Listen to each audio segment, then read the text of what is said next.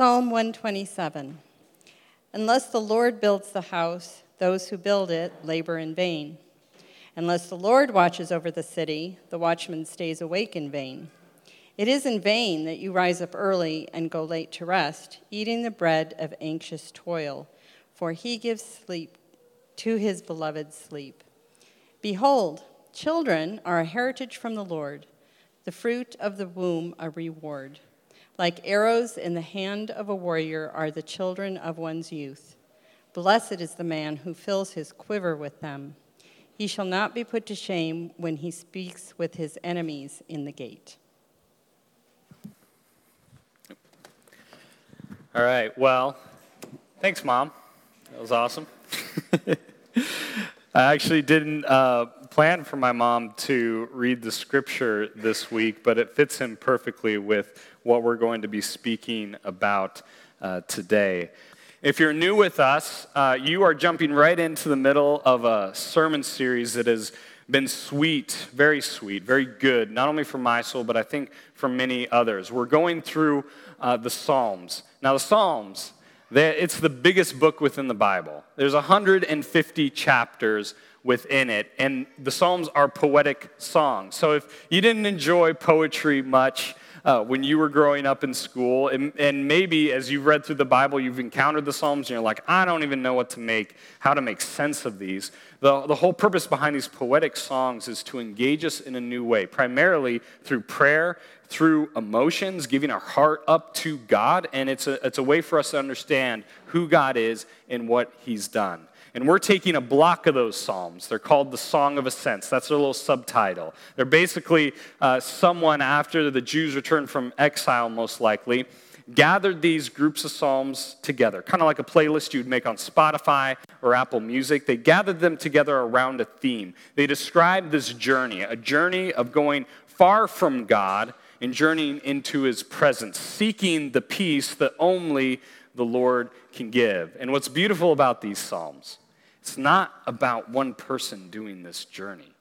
When you read through these, there's always this plural aspect to it, that it's a group of people. It is a family journeying together, seeking the peace that only God can give.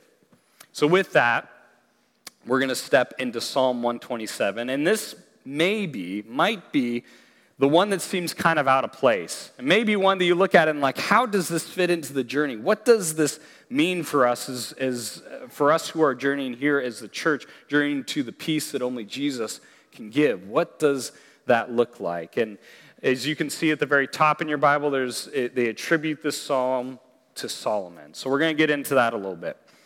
Before we start, though, I want to start off with an idea. This idea of hard work, this idea of toil, this idea of what's the point behind the work we do in our lives. You see, in World War II, it was a massive war spreading across multiple countries. And when we hear about war, it's often easy to think about, man, it's the frontline soldiers that are bringing home the victory. But one of the things that honestly brought victory at that time wasn't the frontline soldier. It was the men and women in the factories producing what was needed for the war. In fact, there's this quote that says this: President Roosevelt, who was president at that time in the 1940s, stated often, the most important battle for Americans was the battle of production. And the United States was, by 1944, outproducing all of its Axis enemies and providing vital military supplies and foodstuff to Great Britain and its Soviet and Chinese allies, who were tying down the great bulk of their enemies, ground troops in Europe and Asia. The labor movement, particularly the industrial unions of the CIO, also made possible the mobilization of over 8 million new female workers and the shift of existing female workers from service jobs to basic industry. So there's going to be a slide that pops up here. These are some of the propaganda posters that were put up at that time. And some of you might know Rosie the Riveter, right there on the right. And then here on the left, this idea of victory and nonstop work will speed it. When you start reading it, you start seeing a nation that really rallied around this idea of the work that they were doing actually mattered, that what I was going to do was actually going to help bring victory. And it was through that we get what I read about, that the fact that America was able to outproduce its enemies. However, there's another kind of labor as well. There's labor that you can do that's valuable, that's useful, that's actually towards a cause and towards victory. But then, one of the worst things we can do in our life is when we're laboring, putting all this intense energy and effort into whatever we may be doing, and it means absolutely nothing. In fact, you're laboring or working towards defeat, unbeknownst to you, instead of victory. And don't we see this happen in the church all the time? There are moments where there's intense amount of energy and effort, and when it's directed right, it is beautiful, it is powerful, it is spirit-driven, and it is right, and it is good. But we also see times when we put in a lot of energy and effort into good things, into church things, but because of how it is directed and where it's directed to, it means absolutely nothing.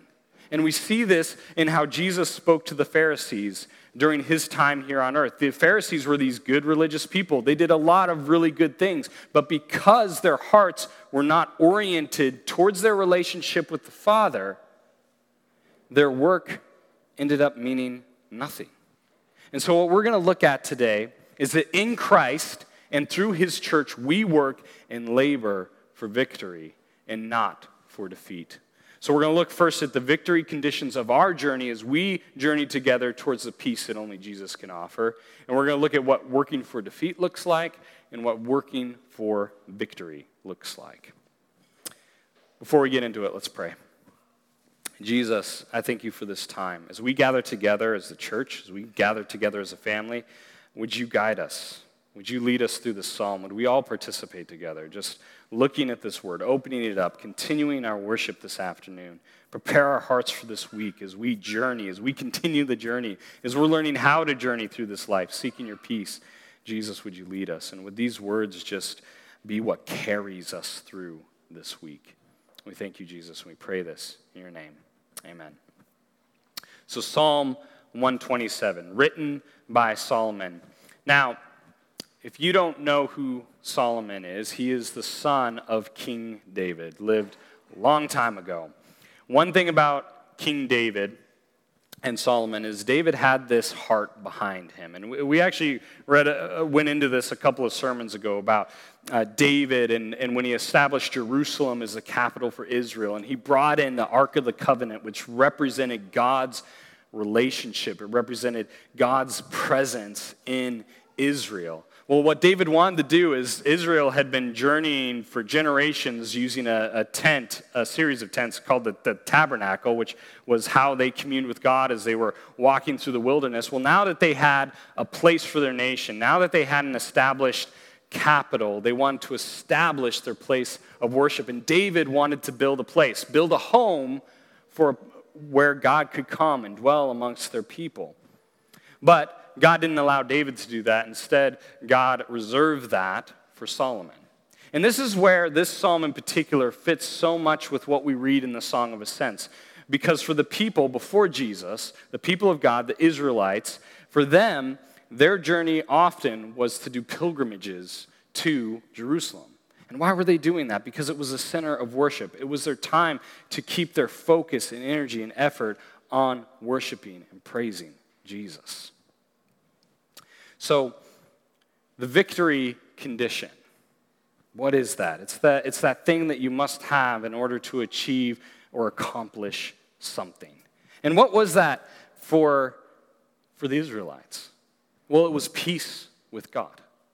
Peace with God. That is what they were building towards. In fact, they were given a promise ever since Genesis, the idea that there was going to be a Messiah that was going to come. Someone was going to come and provide that peace with God eternally, because what they were left with was the sacrificial system, doing sacrifices to pay for the penalty of sins that they deserved, but it was only temporary, and they knew it.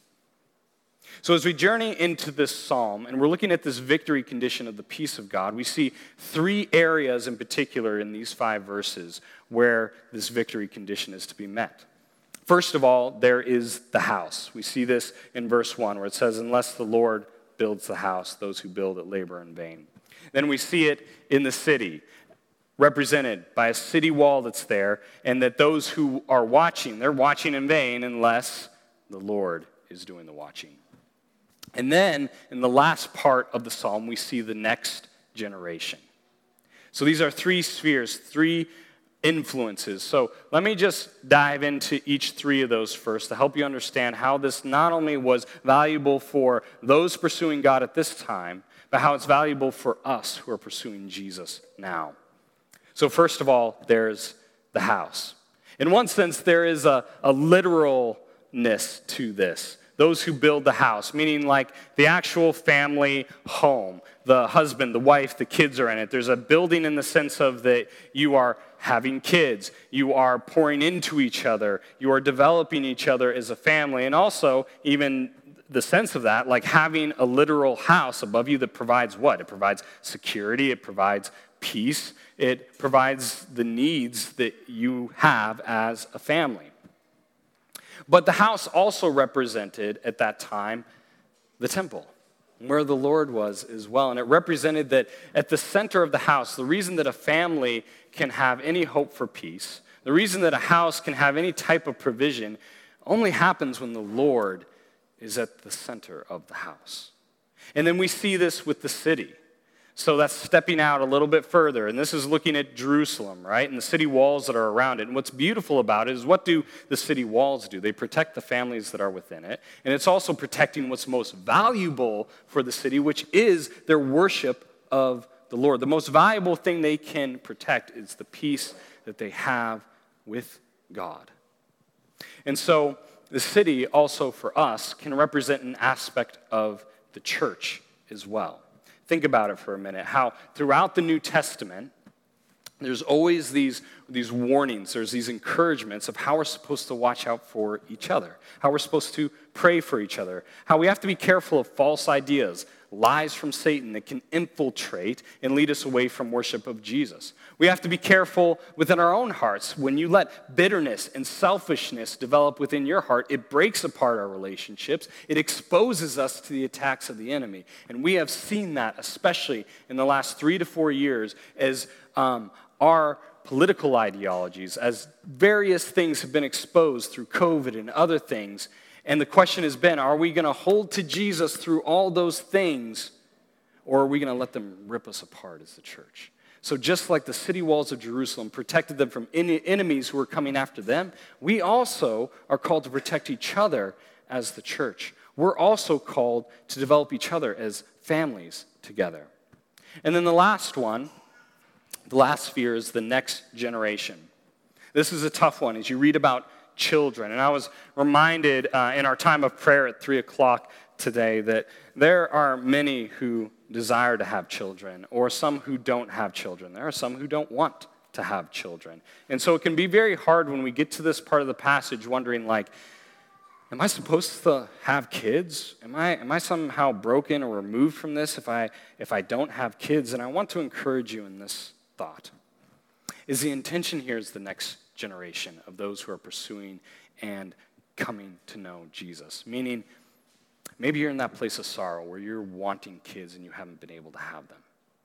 Maybe you're in that place where maybe you do have a lot of kids. Whatever station you are in relation to children, we all have a responsibility when it comes to the next generation.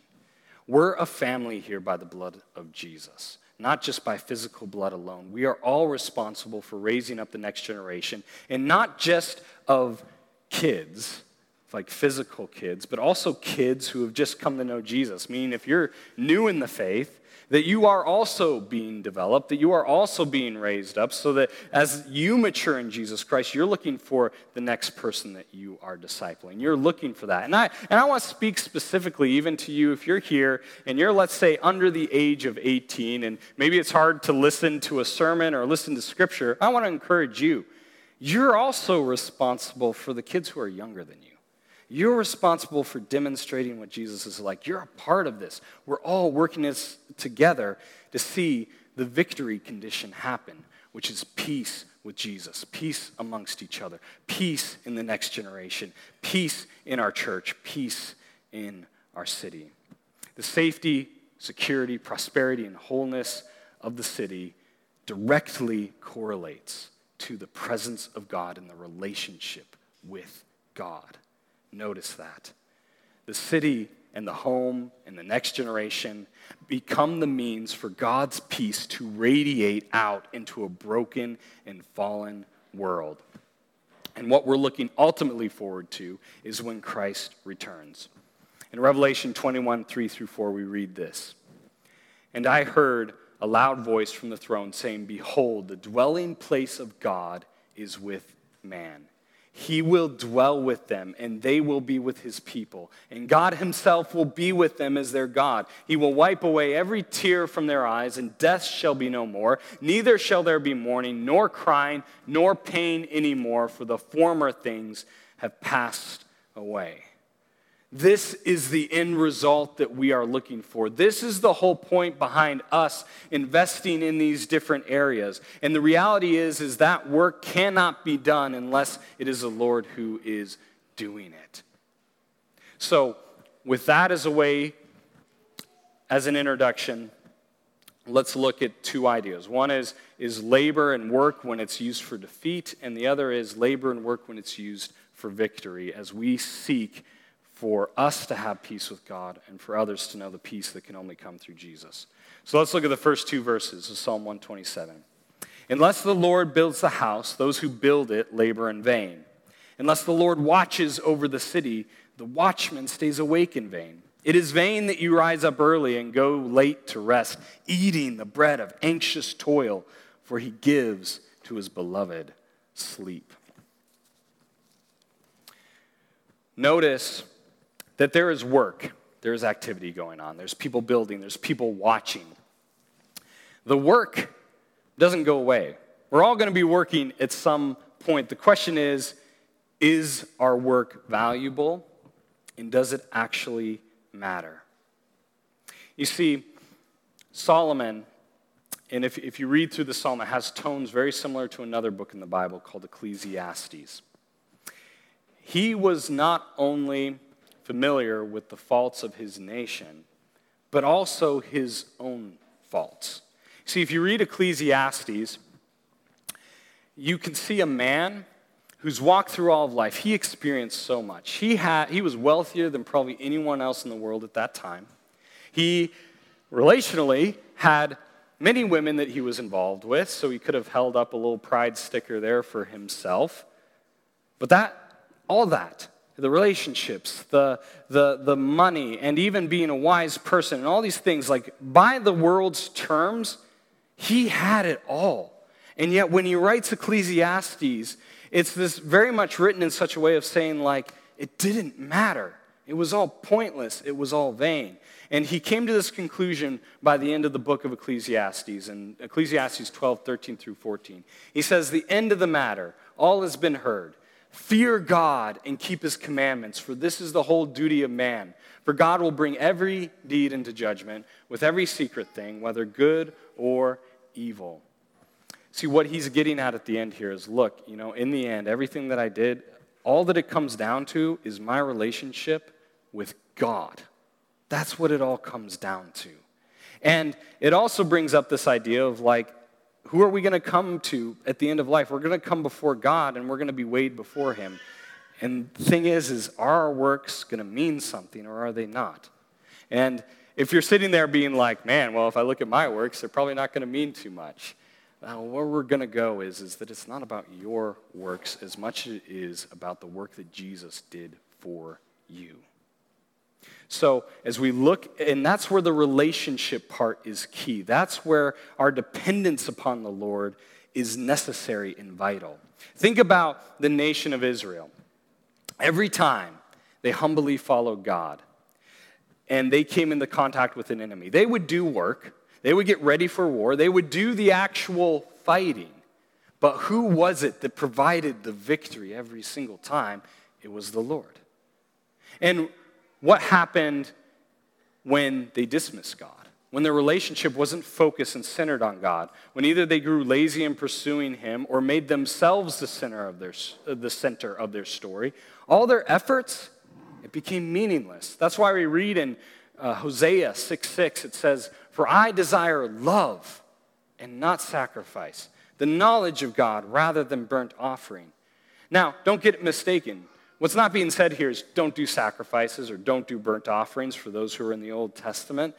No, what it's saying is your sacrifices and burnt offerings don't mean a thing if your heart isn't mine, if your heart isn't in the right place, if you're not pursuing me. And so when we get off track, when Jesus isn't the center of our life, where our relationship is found, it produces this rotten fruit of anxiety within our life. And honestly, this is one of the indications of when we're putting effort in the wrong direction, is because anxiety becomes a fruit. Without the Lord's direction, we become like the rest of the world. I mean, we can work long days and nights. We can do good things like providing for our family and doing all these things. But without the Lord's direction, where does the weight of life rest on? Us, me, you. All of a sudden, we're wearing the burdens of everything, and it shows often through anxiety. I know there's been times in my life when I'm not focused and centered on Jesus, and I have the weight of my world resting on my shoulders. It physically comes out. I'll have I can feel nerves in my body that are going off because I'm anxious, and I'm wondering what's going to happen in the future. And think about what causes anxiety. I grabbed this from Psychology Today, a magazine. It says, the true cause of anxiety is being a human being, gifted with the capacity to imagine a future.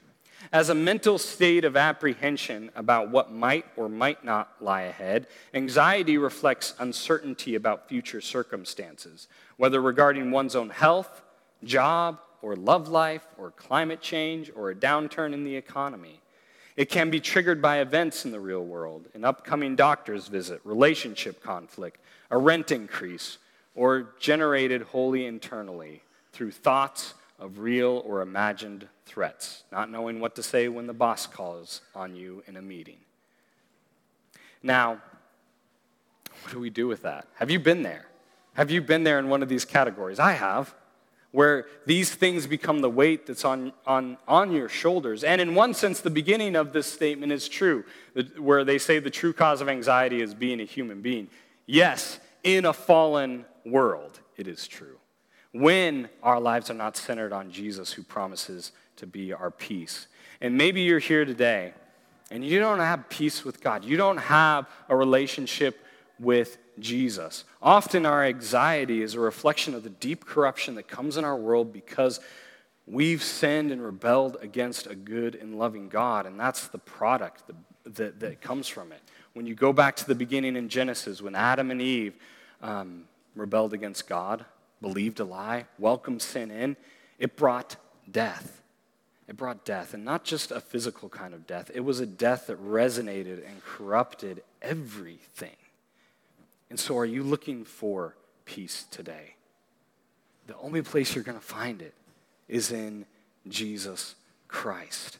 See, in Romans 5, 1 through 2, it says this, "Therefore, since we have been justified by faith, we have peace with God through our Lord Jesus Christ. Through him, we have also obtained access by faith into this grace in which we stand, and we rejoice in the hope of the glory of God." Jesus is our means of peace. Why? Because he did all the things that we could not hope to do. He lived the perfect life that we should have lived. And then he died, bringing all our brokenness, bringing all our anxiety, bringing all the things upon him so that we could claim his work, so that we could say, but for the Lord, unless the Lord does this, I've got no hope. But because of Jesus, I have all the hope in the world. So what does this mean when it comes to this idea of like, how do we labor? How do we work so that it's not in vain? How do we do that? You know, Charles Spurgeon says this. He was a preacher back in the old days. Of every church and every system of religious thought, this is equally true. Unless the Lord is in it and is honored by it, the whole structure must sooner or later fall in hopeless ruin.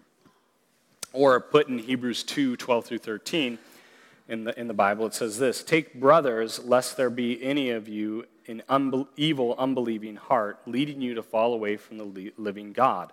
But exhort one another every day, as long as is called today, that none of you may be hardened by the deceitfulness of sin." So, what do we see from these things? It all comes back to the relationship with Jesus. Whether it's you starting your faith, but also as we work today in the world, as you're going about your day job, as you're doing work for the church, as you're doing work in your family, as you're walking through the day, there is a call to trust in Jesus and not believe the lies of Satan in this world. So, working for victory. Let's read the last part of this psalm, starting in verse 3. "Behold, children are a heritage from the Lord, the fruit of the womb a reward. Like arrows in the hands of a warrior are the children of one's youth. Blessed is the man who fills his quiver with them. He shall not be put to shame when he speaks with his enemies in the gate." At first, this second part of the psalm seems so disjointed from the other one. It's like, wait a minute, he's talking about walls, he's talking about building a home, and then now all of a sudden he's talking about children. Like, how do we wrestle with that?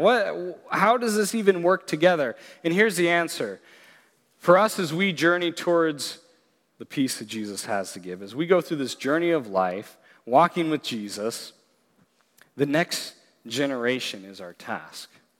Discipleship is the means by which we not only build the house when you think about the family of God and the church. It's the way we build the house, but it's also the way we watch the walls. Like, this is what's so critical. The next generation, the reason we do discipleship is because in relationship, we are supposed to invest in discipleship of each other. And it mimics what Christ did for us. It's by our relationship with him, by his gospel changing our heart, that we are able to then invest in others and disciple others. So building your home, watching the walls of our city, of our church, primarily happens in the raising up of the next generation. It's our investment in discipleship. And notice this, where it starts off in verse 3. "Behold, children are a heritage," or you could replace that word with inheritance, "from the Lord, the fruit of the womb, a reward." You see, we have a longer direction as followers of Jesus. It's not just about your life here in this earth. You affect others. You are engaged with others and pursuing and pushing them towards Jesus. You see, it's through the next generation that not only that the kids take care of you when you're older, but it's also them who carry out the mission and the values into the next generation. And this is where I just want to take a moment to honor my mom, my dad, who happened to be here. It's a sweet thing to be able to have your parents and to be able to be an elder and a pastor to them. Like, that's amazing. That's beautiful. But it's also a reflection of faithfulness on their part to develop me and to disciple me within the home. And so now, because they've invested me, I'm able to invest in them right now, even as we are preaching through the word. And I hope to do the same thing with my kids, to be able to invest in them, to grow in them so that they are able to carry the mission and values into the next generation. Why is that valuable? Because remember, our victory objective, our victory condition is peace with God, not only for ourselves, but for the whole world. When Jesus instructed his disciples before he left, he said, what? Go into all the world and make what? Disciples of all nations, baptizing them in the name of Jesus and teaching them to obey all things. That's what it says in Matthew 28, verse 16. And so the next generation carries that on. And like I said before, you can get caught up in just thinking of your physical kids, or maybe feeling discouraged if you don't have physical kids. And that's where I want to encourage you to not only just keep crying out for Jesus if that's your heart to have kids, but also see the opportunities around you of investment that God has called you to right now, that there are opportunities in this body, in this family, for you to invest in the next generation. Discipleship is our labor for victory. So look at the next verse, in verse 4. It says, like arrows in the hand of a warrior are the children of one's youth. Blessed is the man who fills his quiver with them. So Solomon is taking this metaphor, and he means for it to be very intentional. Notice how the term warrior is used. What is a warrior? It's someone who is battle-hardened, who knows what they're doing in a fight. They know their way around their weapons and what they're using. And so the first encouragement I want to give you in our discipleship is, are you trained? Are you actively taking responsibility for your discipleship in Jesus? Are you engaging yourself in becoming a trained warrior for God? Do you know what that looks like? That our enemy is not of this world. Our enemy is against Satan and his lies and the death and destruction that he's brought in. We are supposed to become well-trained. It says this in 1 Corinthians 9, 24 through 27. Do you not know that in a race all the runners run, but only one receives the prize? So run that you may obtain it. Every athlete exercises self-control in all things. They do it to receive a perishable wreath, but we an imperishable. So I do not run aimlessly. I do not box as one beating the air, but I discipline my body and keep it under control, lest after preaching to others, I myself should be disqualified. So I want to encourage you this week. If you've got, I encourage you to take at least 10 to 20 minutes this week. At some point, grab this Psalm 127, read through it, and even before you read through it, just take a couple of minutes to quiet your mind. Because we've got so many distractions in our life and in our world that are constantly going through our mind. Just take a little bit of time, quiet yourself, and then as you read through the Psalm, ask how you need to be developing yourself as a follower of Jesus, to be a warrior for him. This is something that I even realized is when I grew up in the church, I often looked at things like reading my Bible and prayer in a very legalistic way. And this is where effort is done that doesn't really matter. It's when you make yourself the center.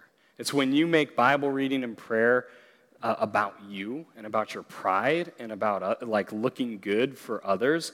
That's not going to help you. In fact, it's probably going to keep you from hearing truths that you need to hear from God's word. But when we're in the right light, when we come humbly for God, when we're really wanting to be with him and have him influence our life, when we're in that place of humility of God, I need you to make this journey. I need you to find peace. Then prayer, Bible reading, fasting, meditation, all these things become ways for God to speak to your soul. So when we train and equip ourselves, it's not to be legalistic or to prove ourselves. It's because we're so in desperate need of Jesus. And so I want to encourage you. I put out a couple of documents. And when we wrapped up our men's event, I encouraged men to get spiritually fit. That many of us, it's hard to even daily read the Bible, daily be in prayer, let alone some of the other things that God has given us to do, fasting and all these other things. And so I wrote a couple of things. One is just a way through the end of December to engage in some of these rhythms of being with Jesus. So you'll see an Excel document that's printed out, and it's kind of like a calendar. The second one is if you've never done regular Bible reading, done regular prayer, there's a sheet of helps where it's I don't even know where to start. That will help you. It's rough, but it'll at least get you going. And with that in mind, to keep in mind, I need to be a trained warrior, ready to equip and disciple the next generation. And that's where the second part of this metaphor comes through. The second part is we intentionally work and craft the next generation for God's glory. And that's where the arrows come in.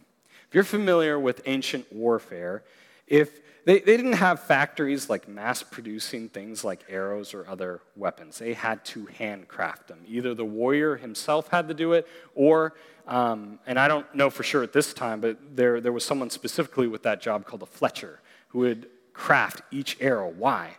To make sure that it flies straight, because you're not going to take out your enemy if you've got a bad arrow that's going to go a different direction. So the arrow is intentionally crafted to go the place that the warrior is shooting it. And how beautiful is that as a metaphor for discipleship? when we invest in others who are new to the faith, when we invest in young people to be for Jesus, guess what? You are creating the next generation of warriors who will take the battle to the enemy. 1 Timothy 6:11 through 12 says this, "But as for you, O man of God, flee these things. Pursue righteousness, godliness, faith, love, steadfastness, gentleness. Fight the good fight of the faith. Take hold of the eternal life to which you were called and about which you made a good confession in the presence of many witnesses." See, 1 Timothy is this letter in the Bible written by a guy named Paul to one of his disciples, who was Timothy. And he treats it very much like a father to a son. Now, was Timothy his physical son? No. But he was a spiritual son, and he invested a ton into him so that he could give this exhortation to him, because now Timothy was leading his own church. And Paul was right there to be like, yeah, I'm going to keep encouraging you. I'm going to keep investing in you. And so we also are called to do the same thing. We want to be so good at discipling that whoever we're engaging with as a family, as a church, that we are creating these finely honed arrows that are going to be sent out to do battle with the enemy during the week, during the next season, during the next generation. So this is the second thing I want to encourage you in. A second time to get away this week for 10 to 20 minutes and do the same thing. Quieting your mind, reading through this psalm, and then ask another question. Who am I supposed to disciple? Who has God put in my life that I need to be discipling and raising up to be more like him and acting more like him? And here's the beautiful part. Be willing to ask God, like, how am I supposed to do it? Let him be the one who's directing you. Sometimes, well-intentioned, we can just rush into things and be like, all right, I've got all these plans and I'm ready to go. One of the hardest things to do is just be like, Jesus, help me. I need your help even to do discipleship well. The last question is then, who is discipling me? Sometimes we get locked into a place where we get isolated, where we get alone, and that is the most dangerous place to be. And honestly, that happens up here in Alaska quite easily, especially during the winter months. It's hard to be discipled, so start praying, and that's what we did earlier when we were praying. Just ask, Jesus, please bring someone into my life. And he may put someone on your mind that then you need to have the courage to be able to go to them and say, like, I need help. Please help me. I want to be more like Jesus. I want to do this. Would you please help me? And then what do we see at the end of this psalm? He shall not be put to shame when he speaks with his enemies in the gate. So when we make this effort of discipleship, when we're laboring for this kind of victory, there's this imagery that's put in here that is so powerful. See, if you imagine the walls of a city, the weakest point is where the gates are. You have to have gates. You can't just wall yourself off. You're not going to get food. You're not going to get people able to come in. There's not going to be any commerce or anything like that. And so there has to be a gate. And that's exactly where the enemy is going to come at you when an army comes to invade. And this kind of concept of speaking with your enemies in the gate is, if you can imagine, like this enemy surrounding the city, and then they send a couple of people to come and talk with you. They're probably going to say something like, yeah, you ready to surrender? Because we're going to come in and bust the gate down. So imagine for a minute, a man who's walking out there, who's spent the time investing in other warriors, along with the whole city. They have been working intentionally for this moment, trusting in the Lord, but doing the work that he's called them to, putting in work for victory rather than work for defeat. And they come out where it's like, yeah, we might be lesser than this horde of enemy out here, but you don't know who I've got behind my back. You don't know the people that I've been putting time into, and you don't know the God that I serve. Yeah, come at my walls, because you're going to be the one going down. You're going to be the one to face defeat. This is what discipleship does. This is why it's what we are about as a church here at Radiant. We don't simply want people to come in just to a Sunday, but this is valuable too. This is essential for our faith, for our discipleship, to come, to read God's word together, to be able to worship, to center ourselves on the gospel before we go back into the battles that we are going to face this week. But we also need to be discipling each other throughout the week. It's one of the reasons that when we started as a church, we started with the idea that we wanted small groups or gospel communities to be a base for what we do, that we're discipling each other, not just on a Sunday, but throughout the week, that we have relationships with people that are more than an inch deep because we are at war. And guess what? The church here in America is waking up to the fact that we're at spiritual war. Something that's beyond politics, something that's beyond everything, but we have to wake up to the fact that there is a war, and so we need to work like it. We need to do work that's of value, work that's centered on Jesus Christ and his work that is centered on discipleship, so that just like those posters that we saw, we get the mission. We know who we're fighting. We'll do everything that it takes together as a family to see the victory condition met, which is peace with God, not just for ourselves, but for those who are still lost, for those who are still captive to the enemy, those who are still without peace. We want to see them have peace. And so I want to encourage you. There's ways that you can get plugged in for what we're doing as a church, many different ways. But one of the most important ways is with our kids. And Mike mentioned that before I came up to preach, that we have need for people to teach kids. And here's the thing. It's not so we can keep this little mechanism of the church going. No, the intent is this passage right here, that we are developing the next generation. In fact, one of my hopes for this next year is other people are coming in and preaching, and when I'm not, that I have time where I'm in there with my kids and investing in your kids for the next generation. And I encourage you, if you've got the ability to do that, our hope is that if we get enough people serving and doing that we've got a regular rotation going on so that it's not something that you're like locked into or chained down by, but something that we are doing together because, again, we know who the enemy is, and we're working and laboring together. In fact, what's great is some of the most faithful people working back there are my parents, the Sagonases, some of those who have more life experience behind them, and they are serving, they're sacrificing, they're pouring into our kids, and they're serving as an example for us. And so I encourage you, let's do that together. But see it as a vision beyond that. That it's not, again, just investing into our direct families or our immediate families. It's investing in our church family. It's investing into even this city that is filled with a ton of darkness, and they need the peace of Jesus. And so we fight, and we fight through discipleship, not because we're anything great, but because Jesus is great, because he went to the cross on our behalf, because he's the one who discipled us, who led us to peace. So as we close up, we do communion every single week. This is a beautiful rhythm. This is a time for us that we are training ourselves by taking communion. Why? Because it's through communion that we remind ourselves of the work that Jesus did for us. That we can say out loud, unless the Lord builds the house, our work doesn't mean much. Unless the Lord watches the city, us staying awake doesn't do much. But it's by Jesus that we have the means to have peace with God. So I encourage you, as you come and you take communion, remember why Jesus' body was broken. Remember why his blood was shed. Pour your heart out to him. And maybe for you, it's looking at your life and wondering, okay, you know what? I've realized that a lot of work that I've been doing has been in vain. It hasn't been with Jesus as the center. This is a beautiful time to come, confess, pour your heart out to God, and remember that he is the one that needs to be at the center. He's the relationship that makes all this work. Or maybe it's in praise. Maybe you have been working hard at relationship. I know that many of you have been. And it can get discouraging. It can get frustrating. And sometimes we feel like, is this worth it?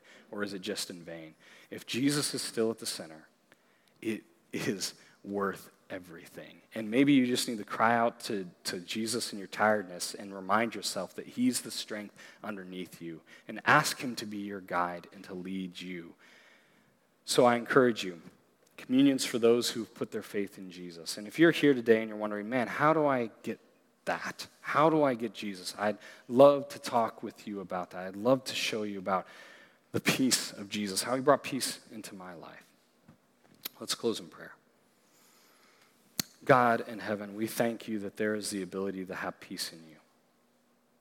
Jesus, we just ask. We know that it's so easy to get off track, especially in this distracted world where we just start putting in the hours. We feel tired, we feel exhausted, and sometimes we've gotten off track. We've forgotten who we're working for. We've forgotten why we're working for it. And we've forgotten the gift of the gospel in our heart and where we're supposed to bring it. And I just pray, Jesus, refresh us right now. Restore us. Remind us of our purpose. That it's not up to us, but you invite us into the work to work with you, to see peace move out into the darkness of our city. So God, would we intentionally invest? I just pray over this next year, Jesus, would you stir our hearts to invest in the next generation, whether that's younger people, or whether that's new believers, or whatever it might be, or maybe it's people who are older than us, Jesus, where we need to be locked into those relationships, pouring in, praying for people, checking in on them, and locking arms together because, Jesus, you've granted victory because of the cross. You said it is finished. You have provided the pathway for victory. So all the efforts that we put, all the investment we put into you it's going to be worth it, Jesus. So I just pray that we'd even believe that in our hearts. Thank you, God, for this family. Thank you for Radiant. We just pray even over our other Radiant churches that we are working with to see discipleship spread across Alaska and beyond. God, encourage them. And would they be able to smile today and put the energy and effort that they have as human beings towards the right purposes in you. We pray this in your name, Jesus.